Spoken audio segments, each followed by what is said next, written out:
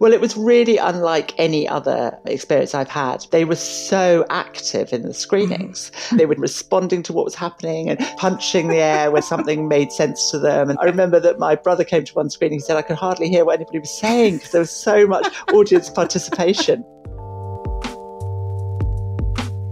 Hello, welcome to This Is My Cinema, a new podcast from the British Independent Film Awards, all about celebrating our cinemas and the brightest stars in our filmmaking community. I'm Rihanna Dillon. And I'm Michael Leader, and together we're chatting to some incredibly talented people who you may have seen on screen or who work behind the camera. And we're asking them about the cinema experiences that have inspired their lives. And how they like their popcorn. Yep, the most important question of all, Rihanna. These podcasts are coming out the same week as the British Independent Film Awards themselves, which you don't want to miss. They're hosted by Tom Felton, alongside loads of guest appearances too. They're happening on YouTube and Facebook on Thursday the 18th of February. So make sure you check back each weekday this week because we're releasing a new podcast every day. So Rihanna, on our first episode, I asked you what film you would show in your dream cinema, and you said it was Singing in the Rain. Do you know where we're watching it? Do you have a cinema in mind? I've gone back to my roots for this cinema, and this is the place where I pretty much saw most films growing up, and that is the Odeon in Brighton, which is still there. I feel like it will never ever die, which is great because it's a place where I spent so many of my formative years. But it's a classic teenage hangout. I remember when I used to go and it was like $3.50 a ticket on Orange Wednesdays, and that was just such a treat to be able to spend so many hours in the cinema with my friends. And I was lucky enough actually to host a Q&A there for Beats, you know, that fantastic black and white film about rave culture set in the 90s. It was honestly a really excellent film, and hosting a Q&A at that cinema where I had spent so much of my childhood was incredibly special. So I think I would go back there, show Singing in the Rain to as many people, my friends, family as possible, and just bask in the nostalgia of the night. So Singing in the Rain at Brighton in the rain? Yeah, there's a lot of rain in Brighton, yeah. Sea spray as well. Our guest on this episode is Sarah Gavron, who's nominated alongside Associate Director Anu Enrique for Best Director at the BIFA Awards this year for her film Rocks. What I love about Rocks is just how much energy is in that film. We're seeing all of these future stars as well in their first ever movie. The fact that this was street cast, I think, adds so much authenticity, but also it's just a really exciting way of showcasing new talent. Mm-hmm. It really is such a great addition to the canon of films that show London on screen. It's a very different sort of London to what we're used to seeing, so full of energy and vibrancy. But of course, this is very different from Sarah Gavron's work to date. She made Brick Lane, the adaptation of the novel. She also made Suffragette a few years back, that big historical epic looking back at the suffrage movement. But then this is something that's so different, a new area for her to move into. Yeah, so we got into all of that stylistic variety in our conversation with her, as well as her love of Jane Campion and her snack consumption confessions. So, here is Sarah Gavron. Sarah Gavron, thank you so much for talking with us today. So as we've said so far, this is your cinema for the duration of our conversation. And one question we're asking all our guests on this podcast is, if you had a cinema for an evening and you had free reign to programme whatever you want for us to watch, what film comes to mind? This is so hard for me because I'm someone who loves so many cinemas across London, and I've been to cinemas across Britain and across the world with films, and I really, really jump around in terms of what my favourite film is, depending on what project I'm involved in, and it wildly varies. But I've tried to embrace the task. So we showed Rocks in Toronto at the Winter Garden Theatre, which is just such a bizarre venue because it used to be a place for vaudeville theatre and silent films, and then it closed for many years, and they've got leaves painted on the ceiling in gold. And when we took the cast of Rocks in there for their first screening in Toronto, and you know, it was their first trip abroad for some of them and their first time in the film festival abroad, and it was so exciting. And so I'd have to get everybody there, all my friends and family and all the cast of Rocks and all the people I've ever worked with, into the Winter Garden in Toronto. And I would scream only because it was the film that made me think, I wanted to definitely be a filmmaker. I'd screen The Piano by Jane Campion. I could screen 100 other films, but I'd have to choose The Piano because it would work on the big screen and it would take me back to those early moments of thinking, this is what I want to do. Those are both beautiful choices. In fact, film fans can recognise the Winter Garden Theatre because that's the cinema in, I think, The Shape of Water. Is it? I remember seeing that film in Toronto, and it's the cinema that Sally Hawkins' character lives above. And there's the beautiful crane shot that kind of goes into the cinema. And it's wonderful, as you say, the leaves on the walls and everything. But I'd love to know, so The Piano, you say, is the film that convinced you that's what you want to do. What was it you were responding to in that film in particular? What I responded to in The Piano, I think it was what we would now call the female gaze. So it was the fact that it was, you really, in every shot, I felt I could tell this was made by a woman and there was such a distinctive perspective on the world. And I saw it when I was just at the point of thinking that I loved film and I didn't know whether I dared to pursue it. And seeing that just made me feel that it was possible somehow. It was truly inspiring. It's massively cinematic. And I could feel that there was a woman behind every frame of it and a vision, even though it was a collaboration between lots of brilliant artists. But, it was so distinctive in that way that it inspired me to pursue this career. It is even now, such an inspiring film to watch. I saw it projected big at Somerset House, at Summer Screen, a few years ago. A beautiful film with all those landscapes as well that still stands up today.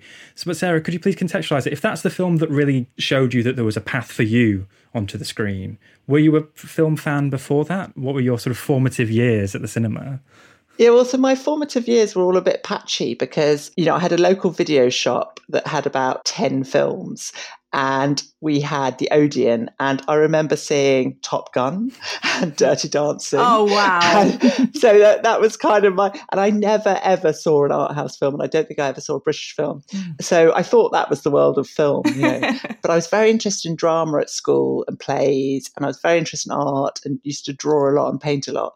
So those kind of things were coalescing, and I was quite interested in politics. And so I had this kind of notion at about 16 that I wanted to do something around documentaries, but I didn't really know how you did it. And then when I was 18, I remember a quite cool older friend of mine took me to the cinema in Islington, to the Screen on the Green, to see Terence Davies' Distant Voices, Still Lives. And that was a complete revelation for me because I thought, all the way through I was going, this is so slow.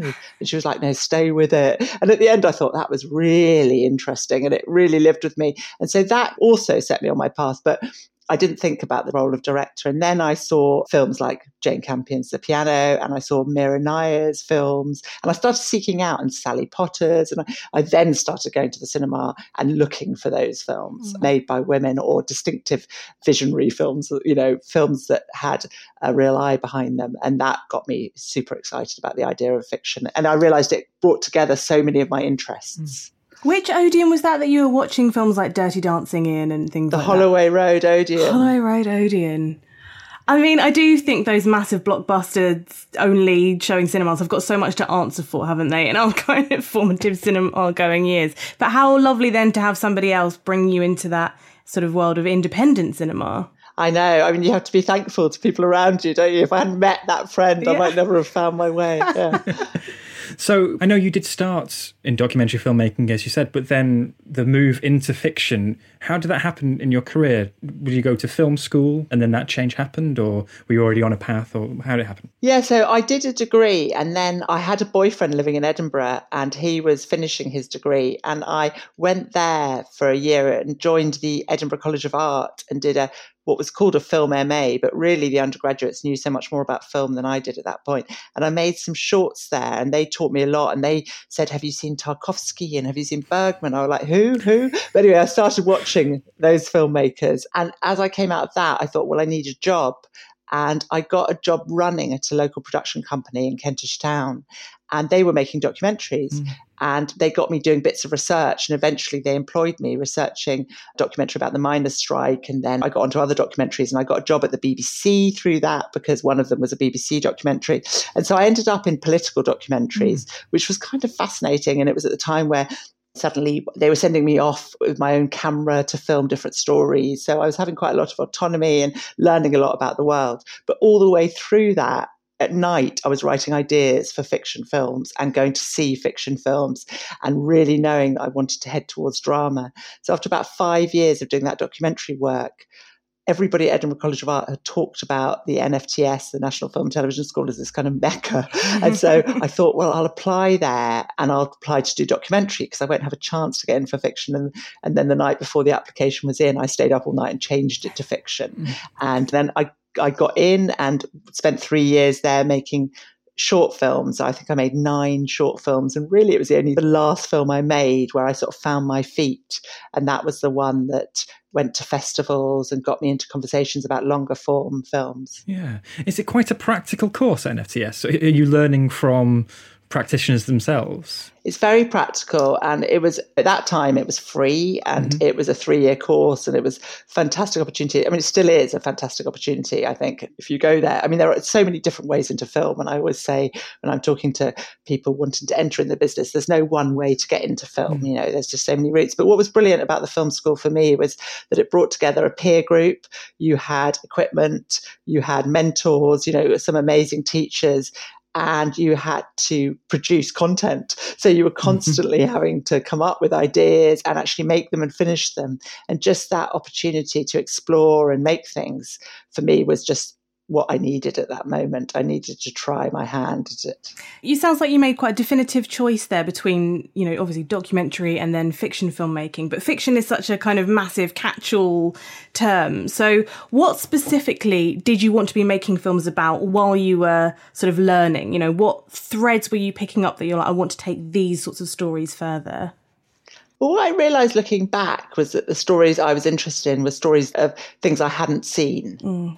So stories about girls at the centre, stories about the world around me. So stories that I was somehow personally invested in. And that was what excited me. And Lynn Ramsay was a few years ahead of me, and I saw her short films. I thought they were incredible, and you could feel her personal voice in them. So I was sort of searching around that. But what that's kind of translated into later is being interested in stories of people we don't, you know, who are kind of sometimes invisible in our society, or stories that have caught my attention. And I think I would like to see that film. I'd like to see that story on our screens. And I see that in your films, both in terms of source material, but also the view of Britain we see in films like, you know, Brick Lane. Suffragette, of course, is a historical drama, a real sort of rousing one at that. And then Rocks, which in terms of its sort of immediate craft, it's not a high genre piece or anything, but it's the most radical thing you can see this year, because it's just the lives of these real, as realistically as we can, you know, show it in a drama, the lives of these girls in East London.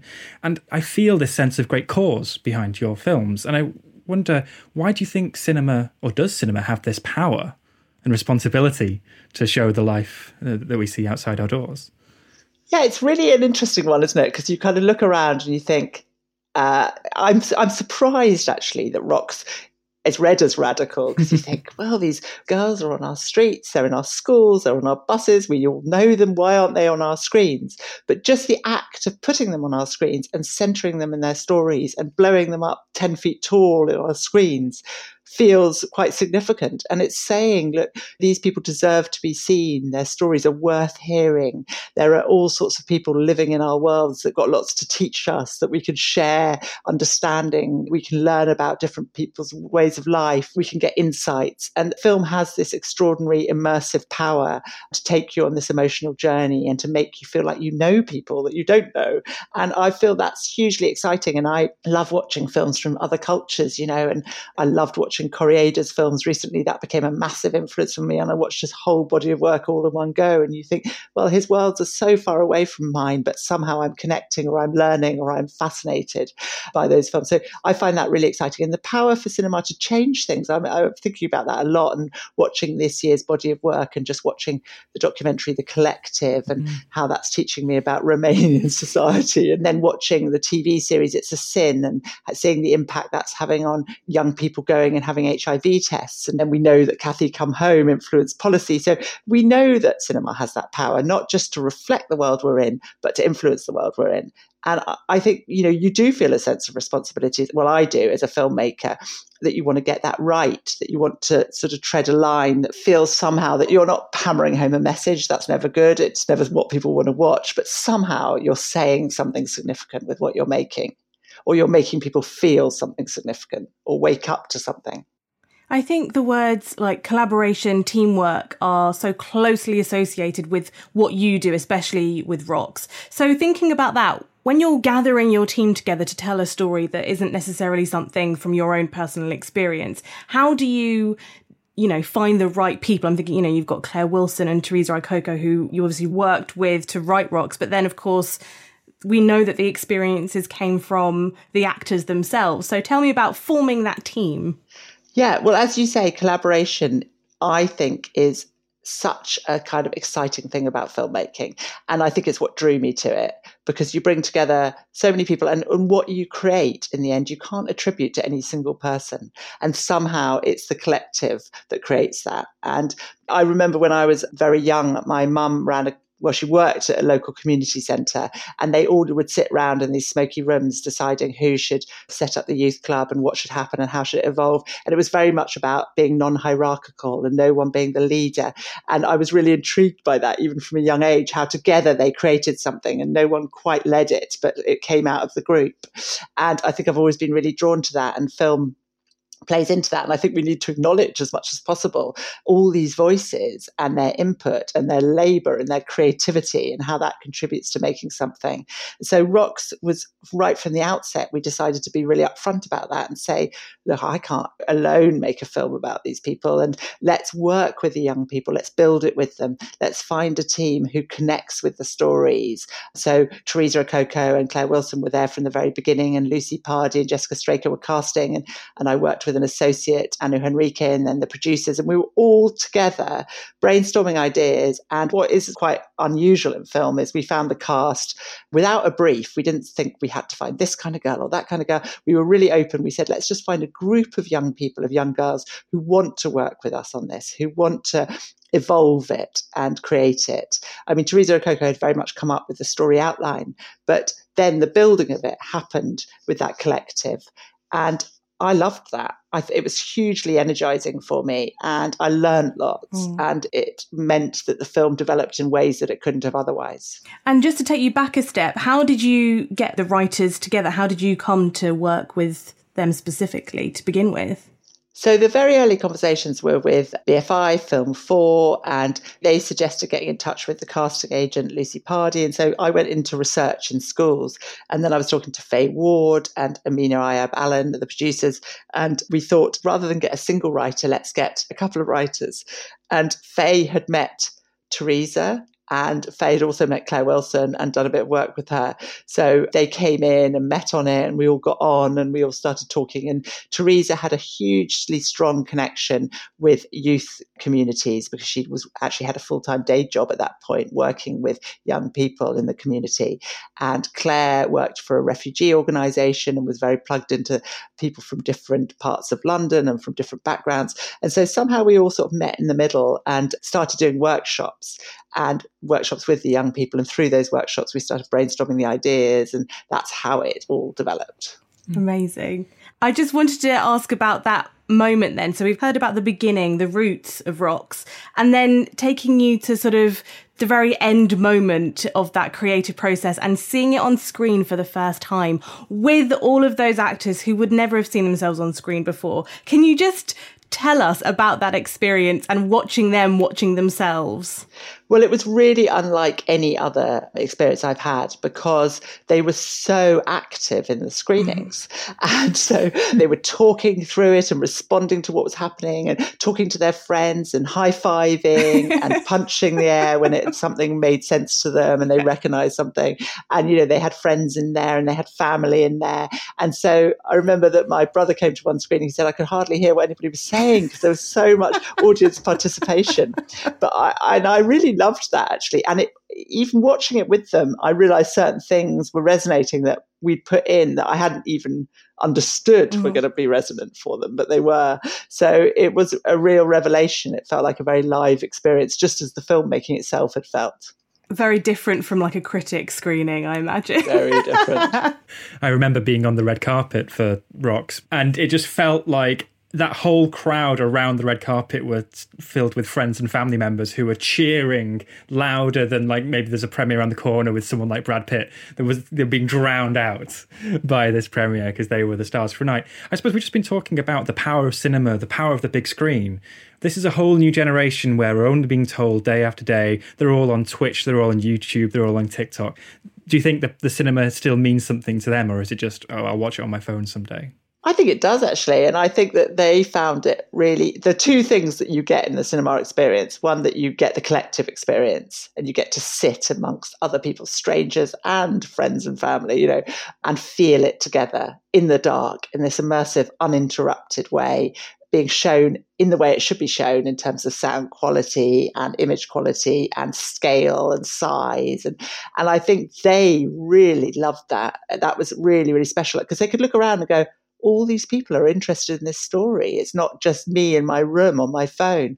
Actually, we're all engaged in this together. And then afterwards, people are chatting as they go to the loos, as they walk into the foyer. And so there's nothing like that. I don't think you can replicate that in any other environment, can you? When you see it on small screens. I mean, I think there's a value in them watching it in lots of different ways, but I love that collective experience. And it was so exciting to see young audiences together experiencing it. I think you put that in a very beautiful way, because sometimes representation is seen just as an end goal in itself. But that sort of two-way relationship, we say, where it's not just about the majority seeing these minority stories. It is about them being seen on screen, and then they believe that their stories are worth something and their lives are deserving of that big screen treatment. I think it's a very beautiful way to put it. I also like how you talk about that shared experience of the cinema with strangers and loved ones at the same time. And one question we like to ask guests on this show so far is, can you think of a moment in a film or a film you remember seeing that you're glad you saw with a crowd in a cinema? Well, so many. I mean, I've had so many kind of incredible experiences. A couple with my mum. Okay. Call Me By Your Name. My mum doesn't see very well, so I was having to kind of narrate it to her. Oh my goodness. Quite loudly. Which at certain moments was, a little bit humiliating. Talk us through that peach scene. How did you word that? Exactly. She was like, what? Come again? What? She's like, why is everybody gasping in the audience? What's happening? Yeah. I also had another moment with her, actually, where we went to see at the Prince Charles Cinema in Leicester Square. We went to see The Sound of Music when I was younger, and we were all dressed as nuns. As nuns, of course. And she hadn't seen it before. So there you were in the audience who knew every line and every word. And when the Nazis came, she went, not the Nazis.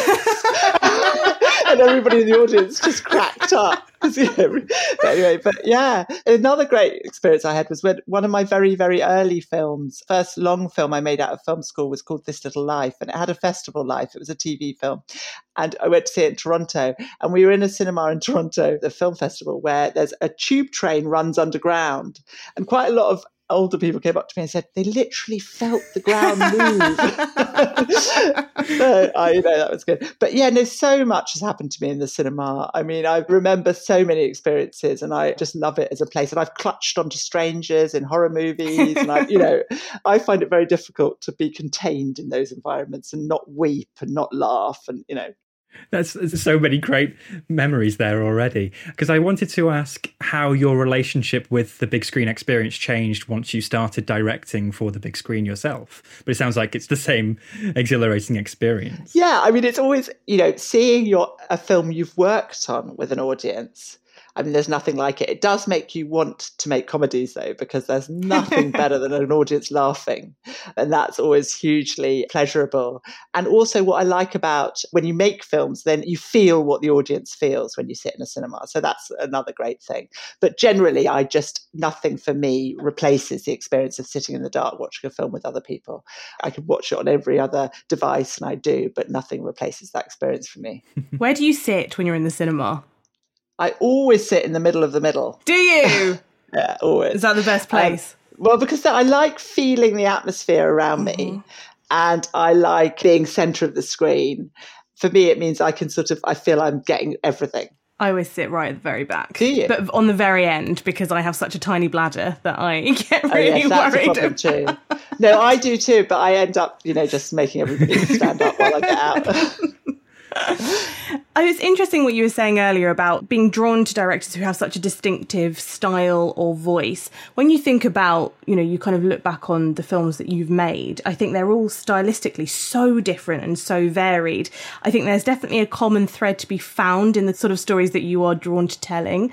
But, what do you see as your voice, whether it's kind of like, a visual thing? Yeah, no, it's interesting that they're all so different. And I was doing a session the other day with the producer, Faye Ward, who I've worked with. She worked on Brick Lane and she worked on Suffragette and she worked on Rocks.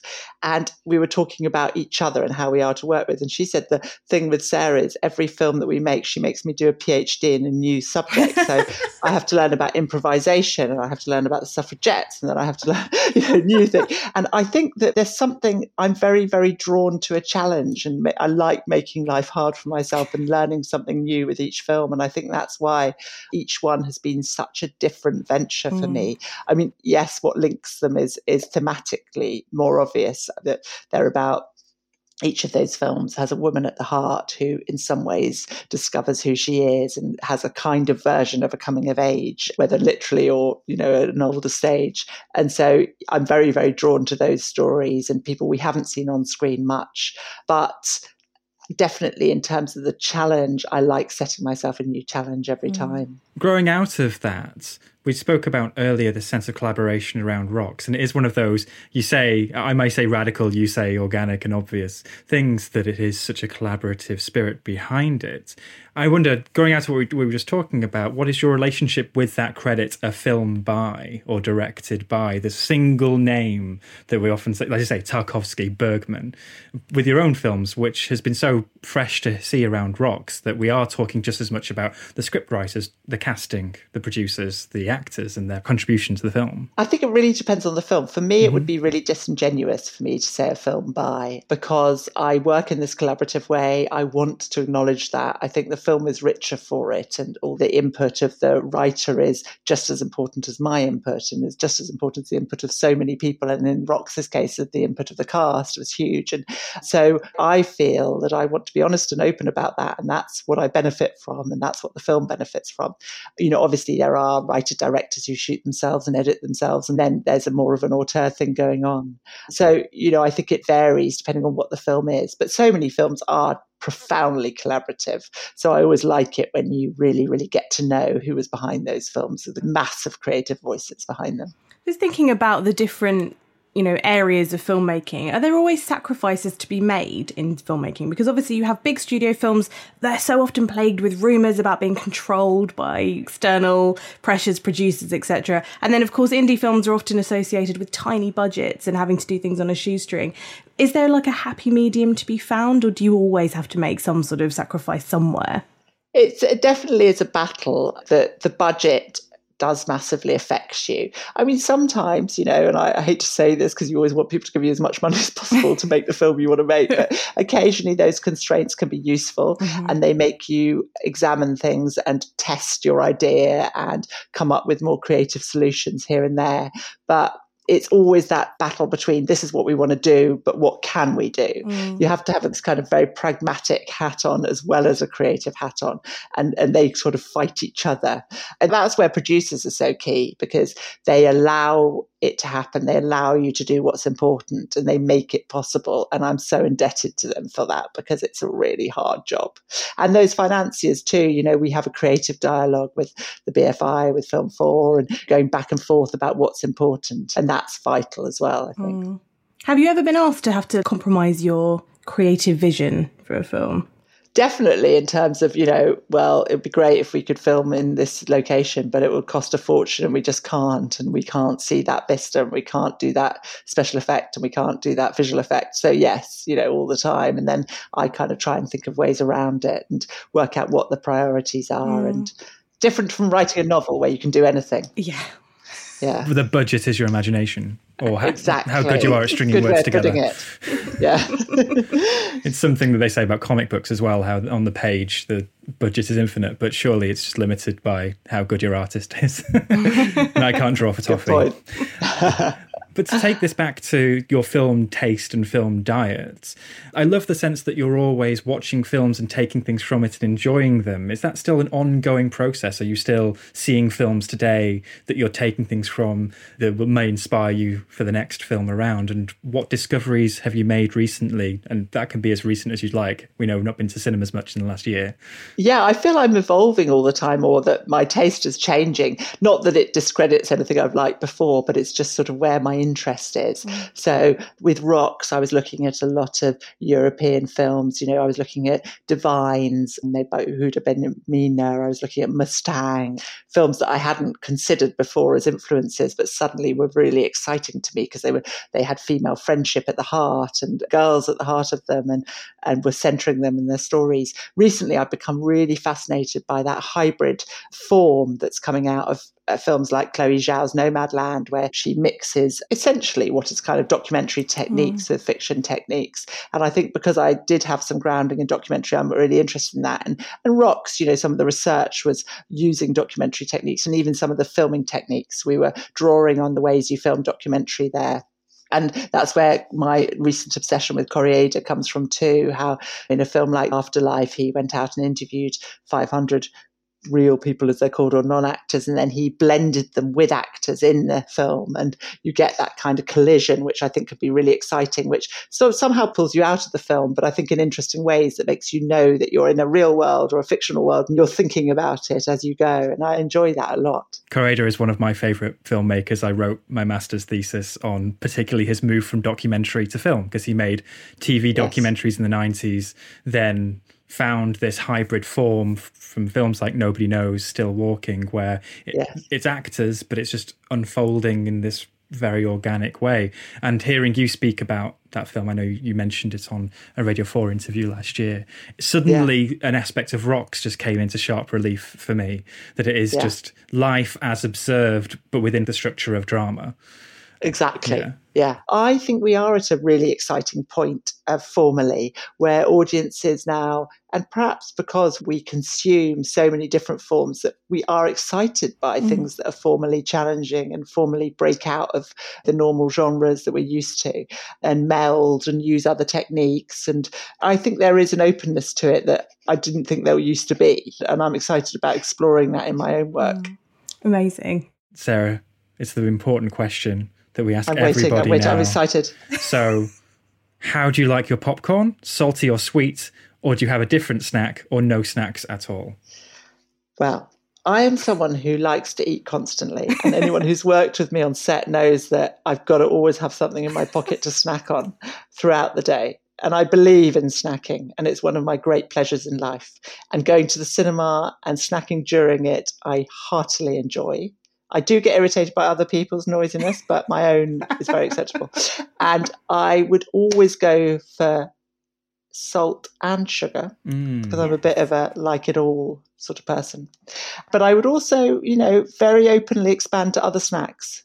So I know that some cinemas have kind of gourmet snacks. I'm all up for them too. But I also really enjoy the cheap snacks. I'm someone who likes all snacks. Mm-hmm. And you're open to whether they're loud or quiet snacks? Because I know some people, they have a limit, don't they? Popcorn is a nice quiet one. But if they're crisps... Wait, sorry, popcorn is quiet. Popcorn is not compared quiet. To a quaver. It's better than crisps. It's better than crisps. So yeah, I'll give you that. I'm also really enjoying the amount of times that we've said snacks, because it's one of my favourite words. It's just before lunchtime. I know. But I've already had a lot of snacks. So. What are you washing it down with? Like a bottle of red on the side? Well, I like this new thing that you drink in the cinema. I'm enjoying that. And I'm a big chocoholic, so I'll always have chocolate. But noisy, I get the fact that it's annoying if someone's really grappling to open a bag of crisps. That can really irritate me. And also, when you've made a film, you feel, I mean, it's not right, but you feel like every word matters. And if they miss that word, the whole film's gone. They might as well not watch it. Or if they weren't there for the opening, it's over. So I have to be careful about that. And I have been known to turn around and stare at people, kind of give them the evil eye if they're being noisy during a certain key bit. So if someone goes out desperate for the loo and misses 3 minutes of your film, is that like a really heartbreaking thing for you? It is, and I really have to stop myself going and whispering to them what happened during that moment. Yeah. While they're in the cubicle, bad. This is what you're currently missing. Exactly. It's quite bad. What a treat, though, if you did walk out and you had to go to the toilet and come back, and then the director themselves kind of fills you in on what you've missed. I do. You'd be mortified. The most important scene. Yeah. So let's just recap that dream cinema situation. So we're at the Winter Garden Theatre in Toronto. We'd be watching The Piano with salty and sweet popcorn, but also whatever other snacks are on offer. There'll be a whole selection on a table outside. Bring whatever you want. I think that's exactly the dream scenario. Yeah. Fantastic. Sarah Gavron, thank you so much for talking to us. That was so much fun. Oh, thank you both. That was great. Really enjoyed it.